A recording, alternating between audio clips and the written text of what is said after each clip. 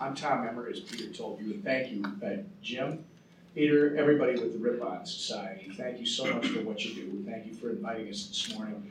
What I'll do very quickly is just tell you how I came to be involved with the Cuba issue, why I think it's so important, where we're at, and where I hope we're going, our ongoing conversations with the administration, and turn it over to Kathy and Darin, and then I guess we're going to do some question and answer.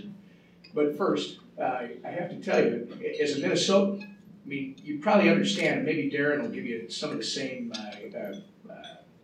spin as a guy from Illinois, which is, you know, our southern, warmer neighbor in Minnesota.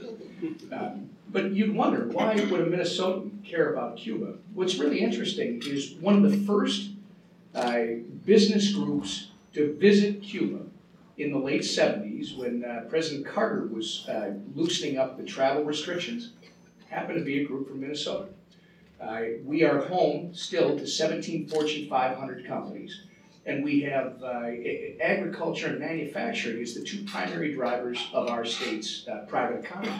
Minnesota is all about trade, and we also have a population that's all about trying to help other people. So when Cuba was a possibility, you had not only folks going down to Cuba from Minnesota for commerce possibilities, potential, but also to try and help. As we saw in the late 90s, I guess it was mid to late 90s, and since the turn of the century, in trying to help with medical supplies and agricultural products. But for me, I came to Congress a couple years back as more of a Cold Warrior mentality, because like Peter talked about, you know, there's this island off the coast of Florida. There's this guy, Fidel Castro. He's supposed to be a bad guy. These are not supposed to be our friends, etc.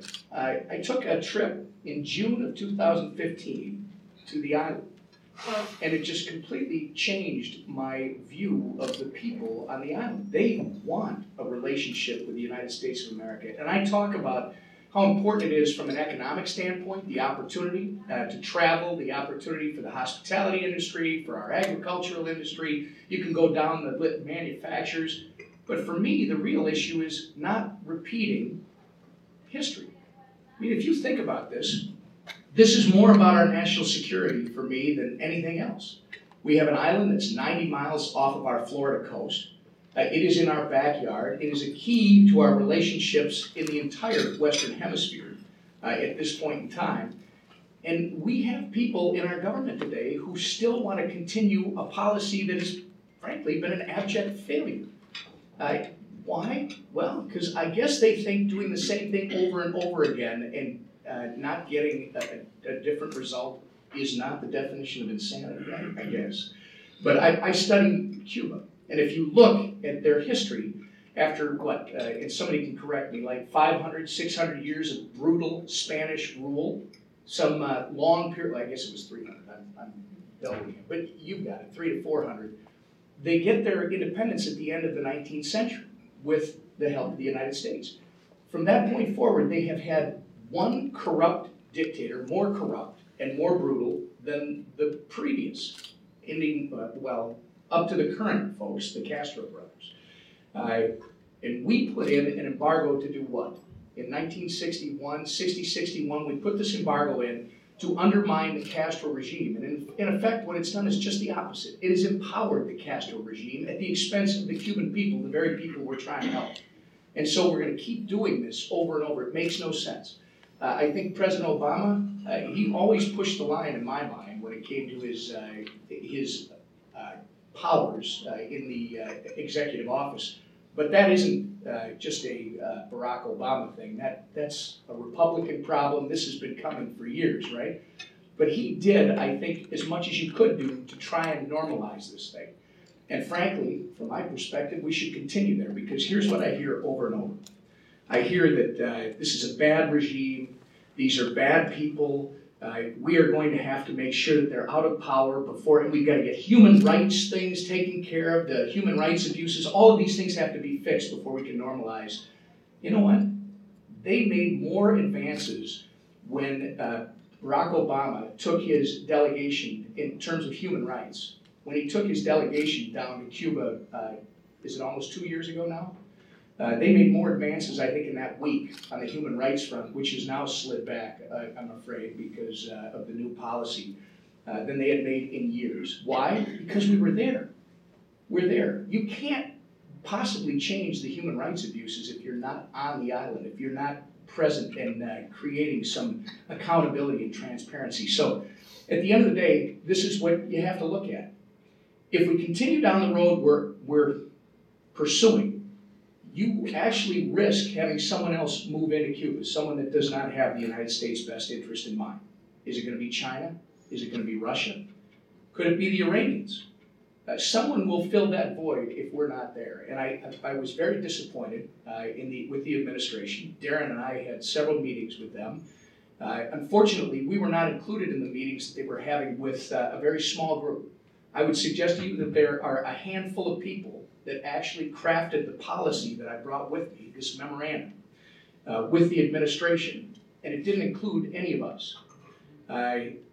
These people, it's more of a personal issue as far as I'm concerned, an emotional issue. And as we've explained to the administration, you said you were keeping your promise by creating this memorandum.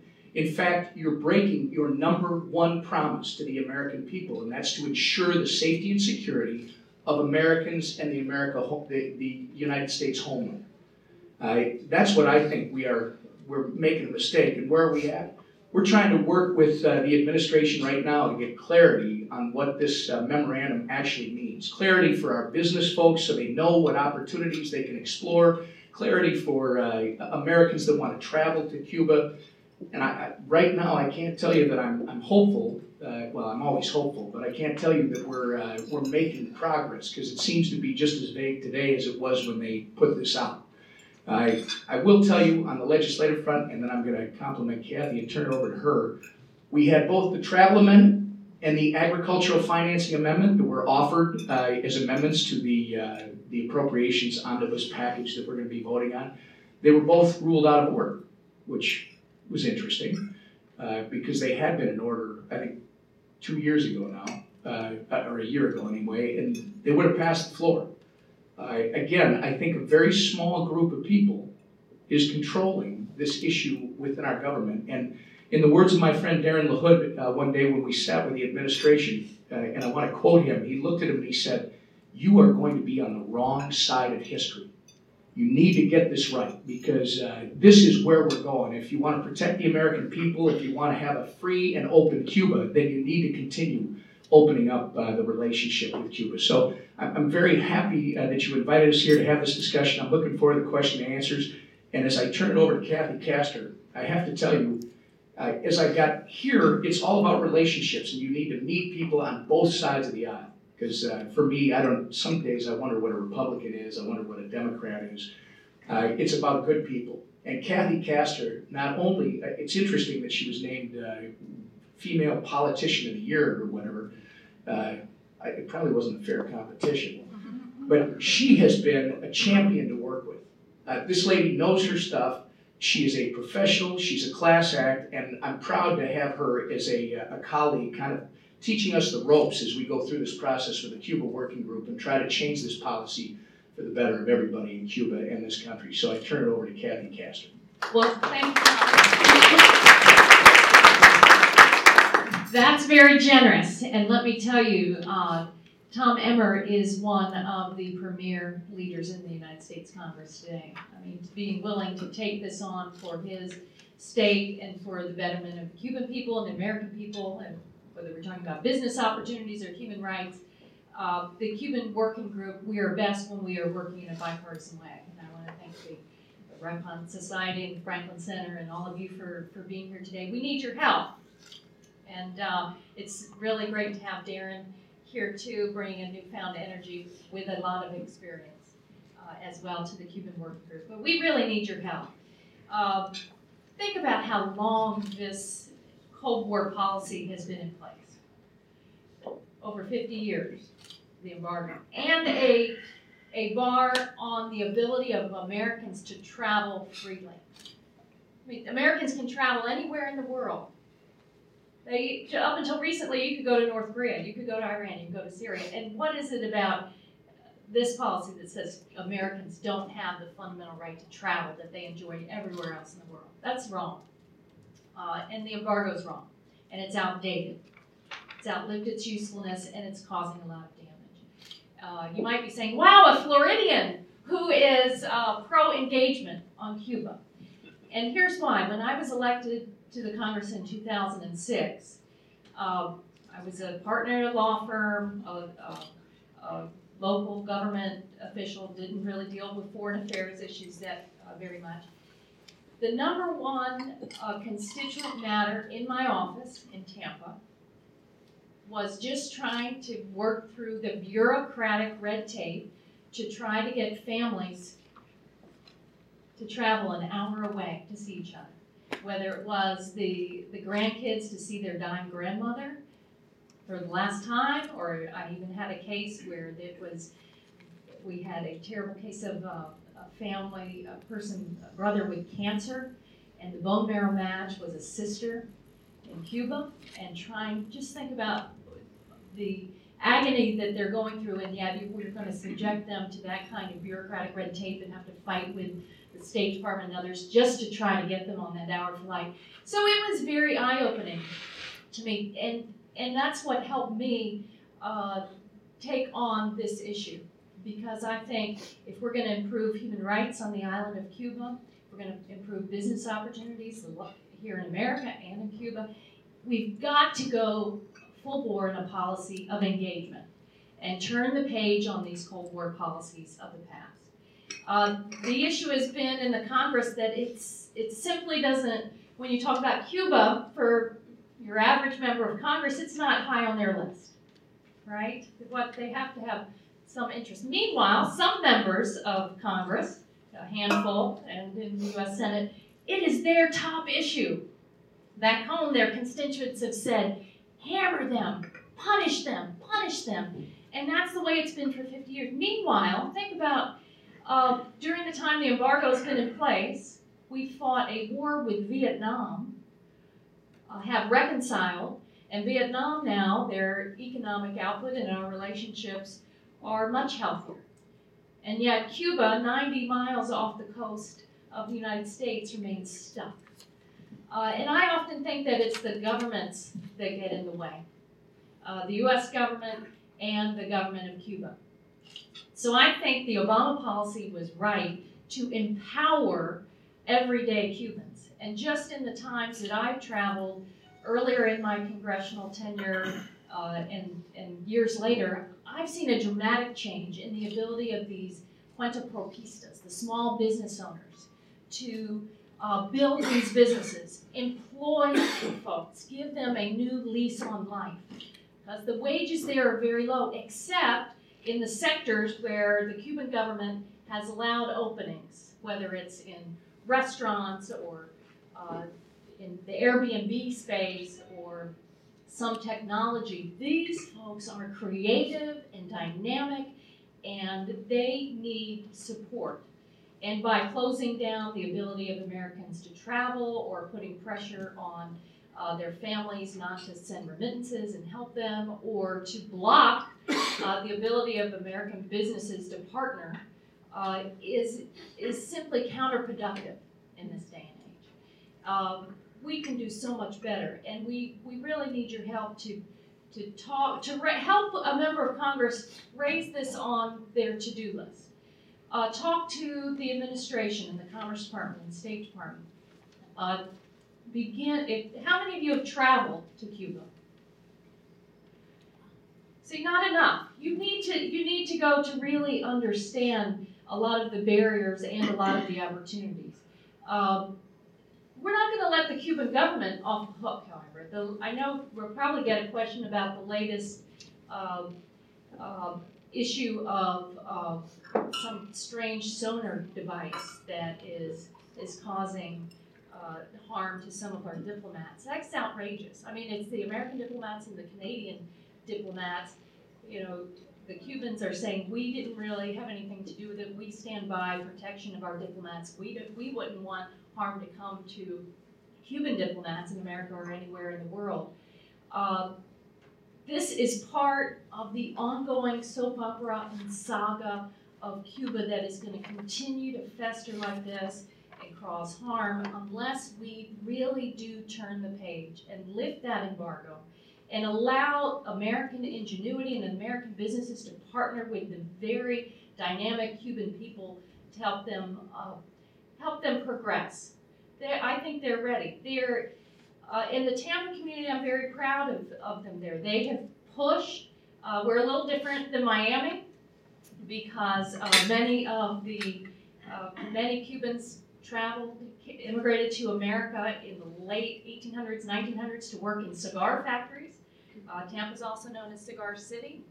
And these immigrants understand a better life.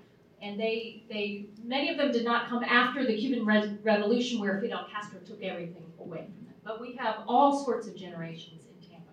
They have pressed for the practical engagement, and it's happening every day, whether it's our aquarium doing scientific research off the coast. Today in the Tampa Bay Times, another story about the Moffitt Cancer Center in Tampa hosting 24 doctors from Cuba on cancer research. The St. Lawrence Catholic Church in Tampa is building the first new Catholic parish on the island of Cuba. We have very robust arts exchanges and cultural exchanges. A lot of this is new, and it wasn't happening to this extent 5 years ago. And we've got to continue these engagements. Look at now Carnival Cruises. One of the most popular cruises now is to go to Havana. The new flights are a godsend for families and business owners that want to make that short flight. You've heard a lot of the airlines that are readjusting some of the flights in Tampa. There are record boardings there because Southwest Airlines has a flight that's under $100 to take that 1 hour flight to Cuba. They've now boarded more passengers this year than last year, and it's going to continue to grow. But these restrictions on business opportunities and the ability of Americans to travel, the problems with the Cuban government not opening up business opportunities for their people is going to continue to be a problem unless people like us press and push. Businesses, churches, human rights advocates. We've got to help raise this on the priority list for members of Congress, and we would all appreciate your help. It's going to be the business community, the religious community that I think helps bring about real change. Thank you very much.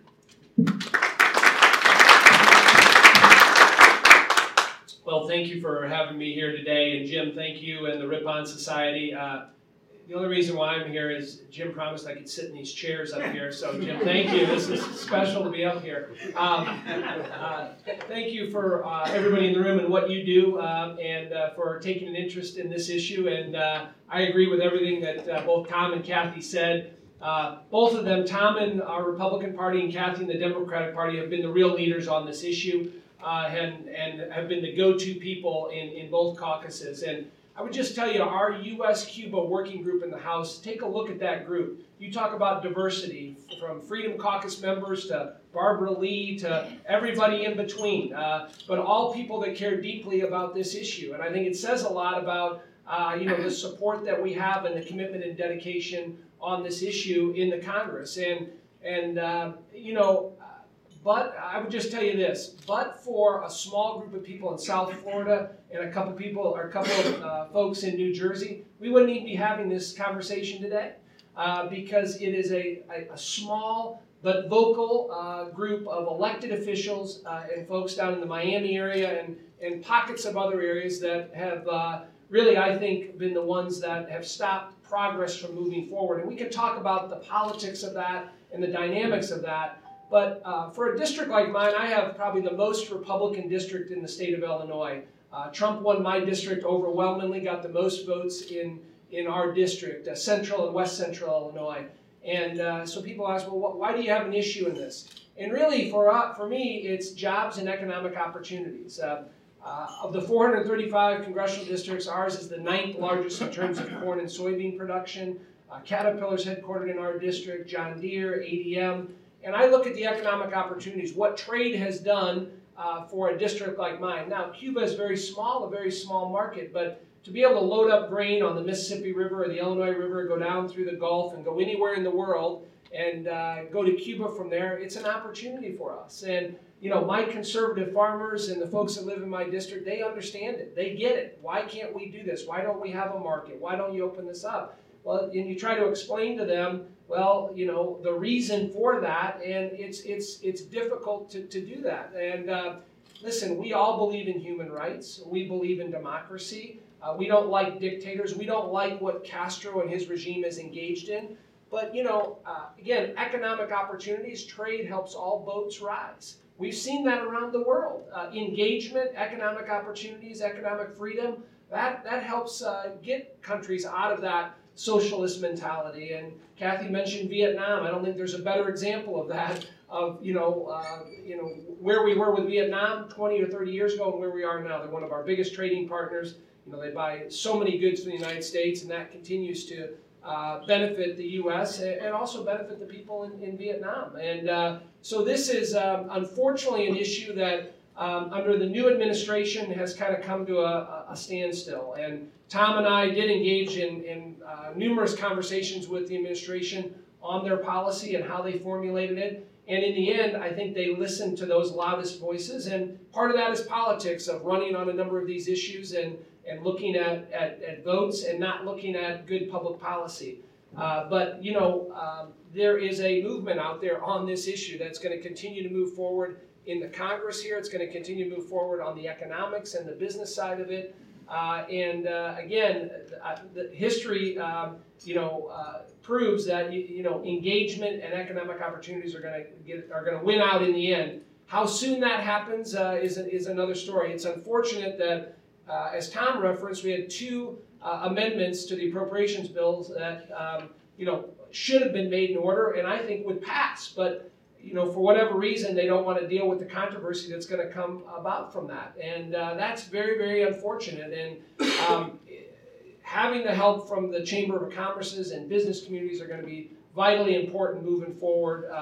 Again, getting the attention of the administration. And I would say, when you think about the rhetoric that's been out there, go back and watch, when Secretary Tillerson testified in the Senate, and look at the questions that came from some of the Florida folks on that. I mean, just, again, you think you're thinking about the Soviet Union back, 30 years ago, but, there are a lot more voices that I think represent what we represent up here than on the other side of it.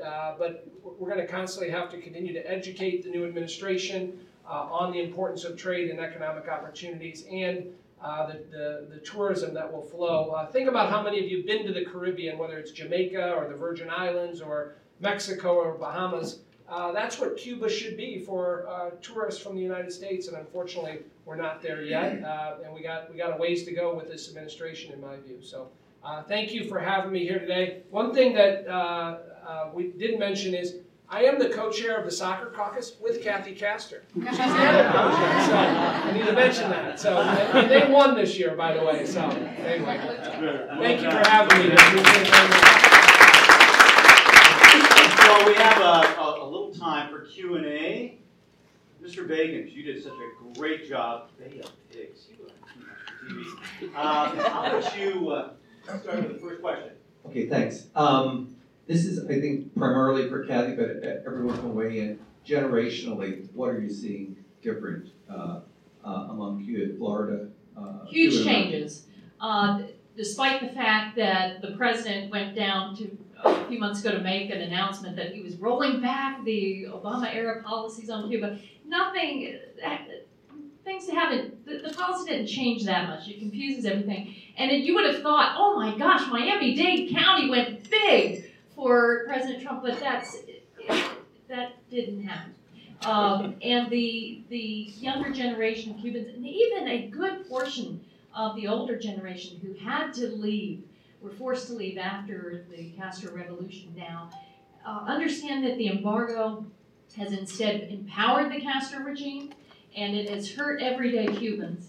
And this will help change policy over time. You know, they're going to, when Congresswoman Ross Lakeman retires, there'll be a very competitive election. This will be central to who is elected there, and it will impact policy here in the Congress.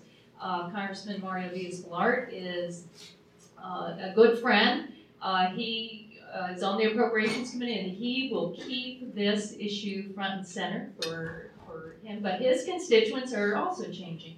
Then there'll be another competitive congressional race there. In Florida, we're going to have a United States Senate race this year and a gubernatorial race. And these issues will be I wouldn't say it's the top issue, but it's a middle tier issue. And I think what you'll see from the Cuban American community is they now want greater engagement and they want change. And these are their family members, and they want a better life for their family members on the island of Cuba.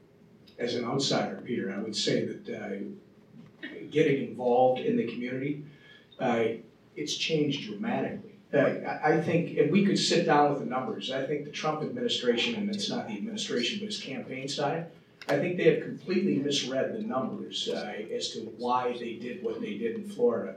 For some reason, a few of these voices have tried to convince them, and perhaps even the chief executive in Florida is part of that group, have tried to convince him that this is one of the reasons that he was successful in Florida. And if you look at the numbers underneath, that is not what was driving it. In fact, there's an argument that his position, his change in position on Cuba actually impacted him in a negative fashion in a certain area of the state. I think they've misread that. Second, as an outsider going to Miami since I started this, working with this, it's very clear that what used to be a Cuban population, about 2 million Cuban American patriots in this country, about half of them live in the Miami, South Florida area. They, at one point in time, a decade ago, were all anti-Castro, pro-embargo. It's very clear to me that that has changed dramatically, where it's probably closer to 50-50 now in terms of anti-Castro and pro-embargo. It's still all anti-Castro, but they've recognized that this embargo has actually hurt the people that it was supposed to help. And the young people that are coming up don't have the same relationship. They view this as it's time to move on. And if you look at the polling that's been done, over 70% of Americans believe it's time to change our policy towards Cuba. I hate to be the second person named Peter with white hair, table number one, to ask the question. So anyway. Not in the 39ers group. 39ers group, maybe combined. Anyways, one of the issues that has always been raised in the context of in the embargo and free trade and so forth, that it would bring about an expansion, however slow, of human rights activities in Cuba. And the criticism, of course, is that on human rights, Castro continues to be bad. The regime sometimes moves 2 steps forward, 1.5 steps back, and so forth. What indications have you seen that things might be getting better there than they were, say, 5 or 10 years ago? The expansion of independent small business owners in Cuba, the expansion of an acceptance of the Catholic Church and other religions. There are fewer long-term detentions. What we hear is more of the short-term detentions to break up groups that are protesting. That's awful. What is the more important human right than to be able to be independent and own your own business and control your own destiny, buy your own property? And I have seen marked improvement there. And I don't want to go backwards, and the Cuban people don't want to go backwards. The ability for Cubans to have internet access. They've made great strides in allowing that to happen. Now, one of the most frustrating agencies is the one that controls on one of our communications on one of our trips, together with the Center for Democracy in the Americas. We enjoyed meetings at the port with trade officials, with foreign affairs leaders, who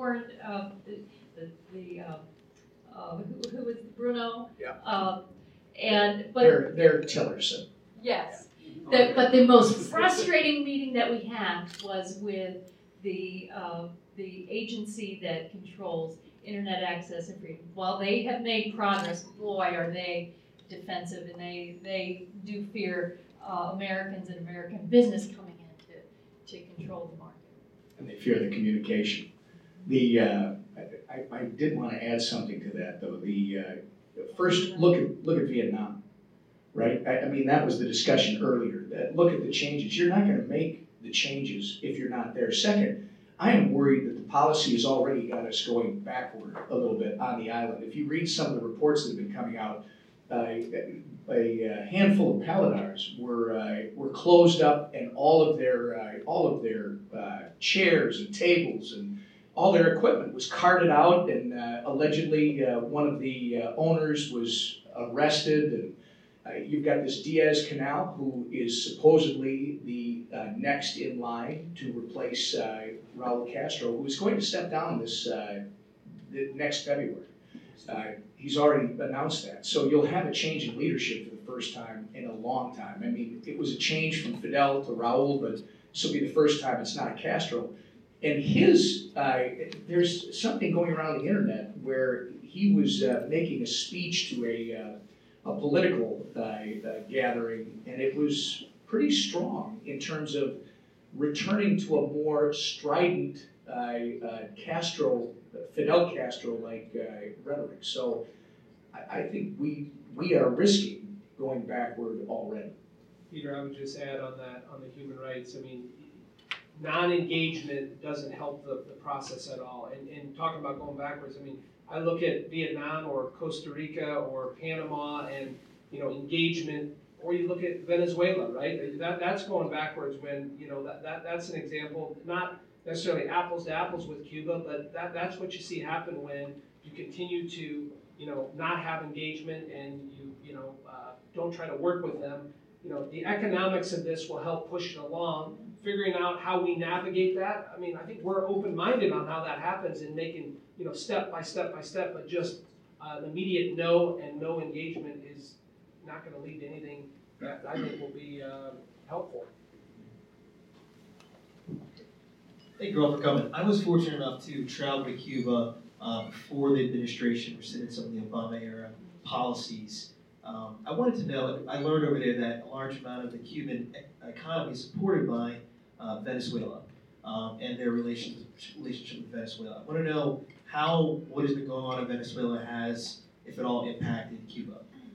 Well, the big support from Venezuela, I wouldn't say that the economy is supported by Venezuela, but in the past, Venezuela has supported them with oil imports, and the Cubans like to export their doctors and trade, but that's gone. And this really should be a time for America to engage and press to step in all of the ways, culturally, economically, greater people to people, because Venezuela is on the rocks. And I don't know that you can say that it supported their economy, because if you look at their economy, there's not much there. I mean, we met with the Department of Agriculture on my last visit, and it was amazing. They have tried to encourage Cubans to get back into the business of agriculture. They've offered them, and I can't give you the details, but it's a program that if you will live on the land, if you will work the land, if you will be there for 2 years and show this development, you will actually have the chance to get an ownership interest. They can't get people to do it. I mean, it's a harder life, apparently, than just living in Havana and taking whatever the government will give you. So it's in these private entrepreneurs that we met, that's the future of Cuba. I mean, you talk, Peter, about what you saw in New York. The activity, when they have the opportunity to improve their own situation, they're amazing. And I think that's really what it is. I was reading the policy.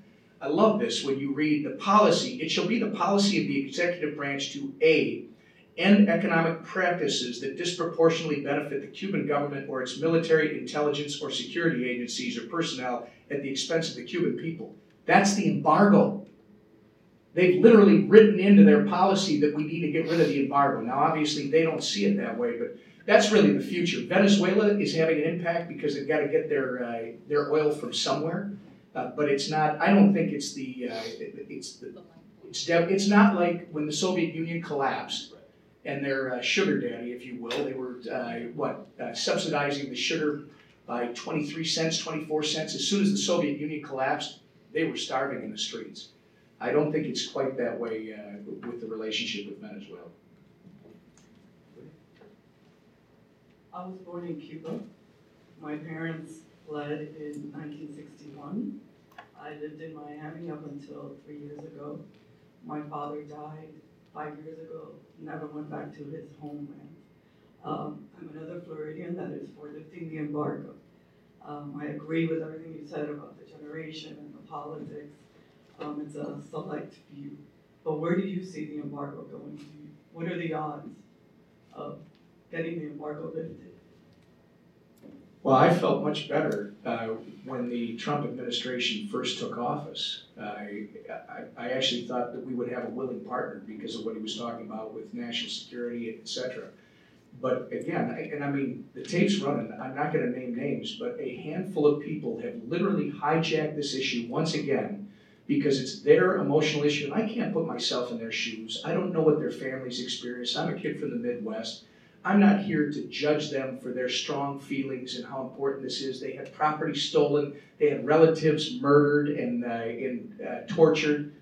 We're not getting into that. We are now in the 21st century, and we are talking about where do we go from here.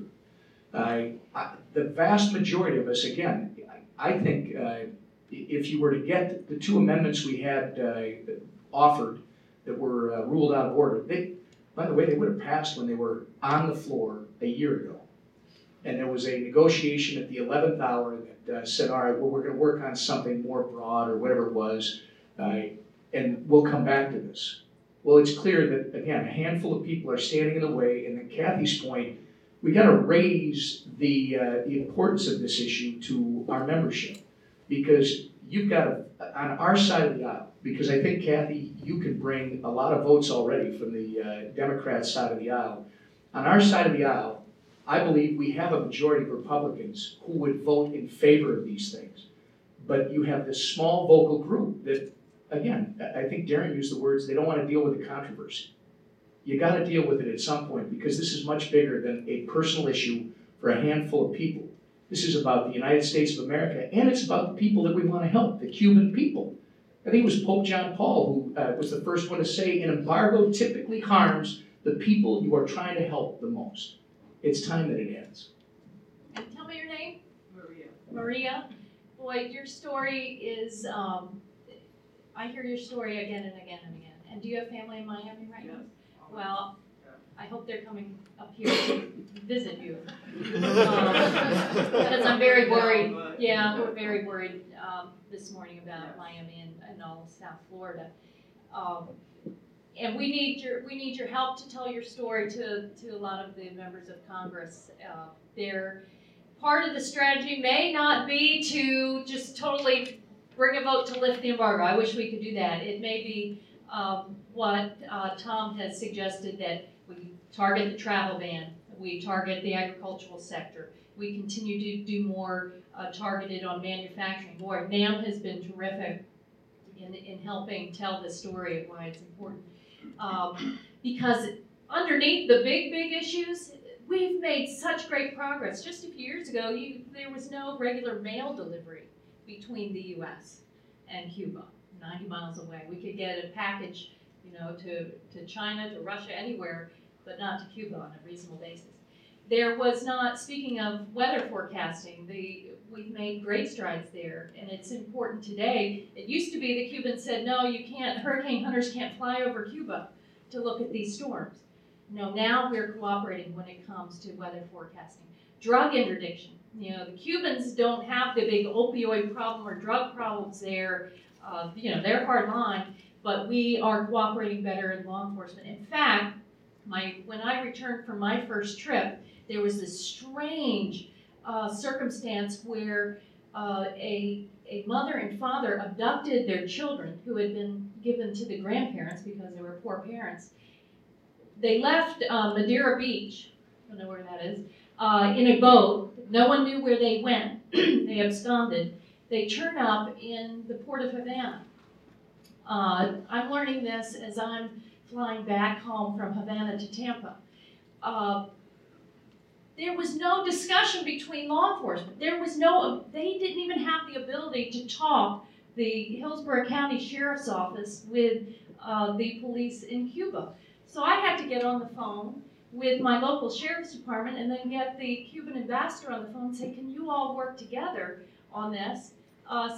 And that has changed now. They're cooperating in law enforcement, they're cooperating in music and in science, and now we've got to make the larger step to move to lift the embargo, whether it's a big bill or here piecemeal, and we're really going to need your help to do it.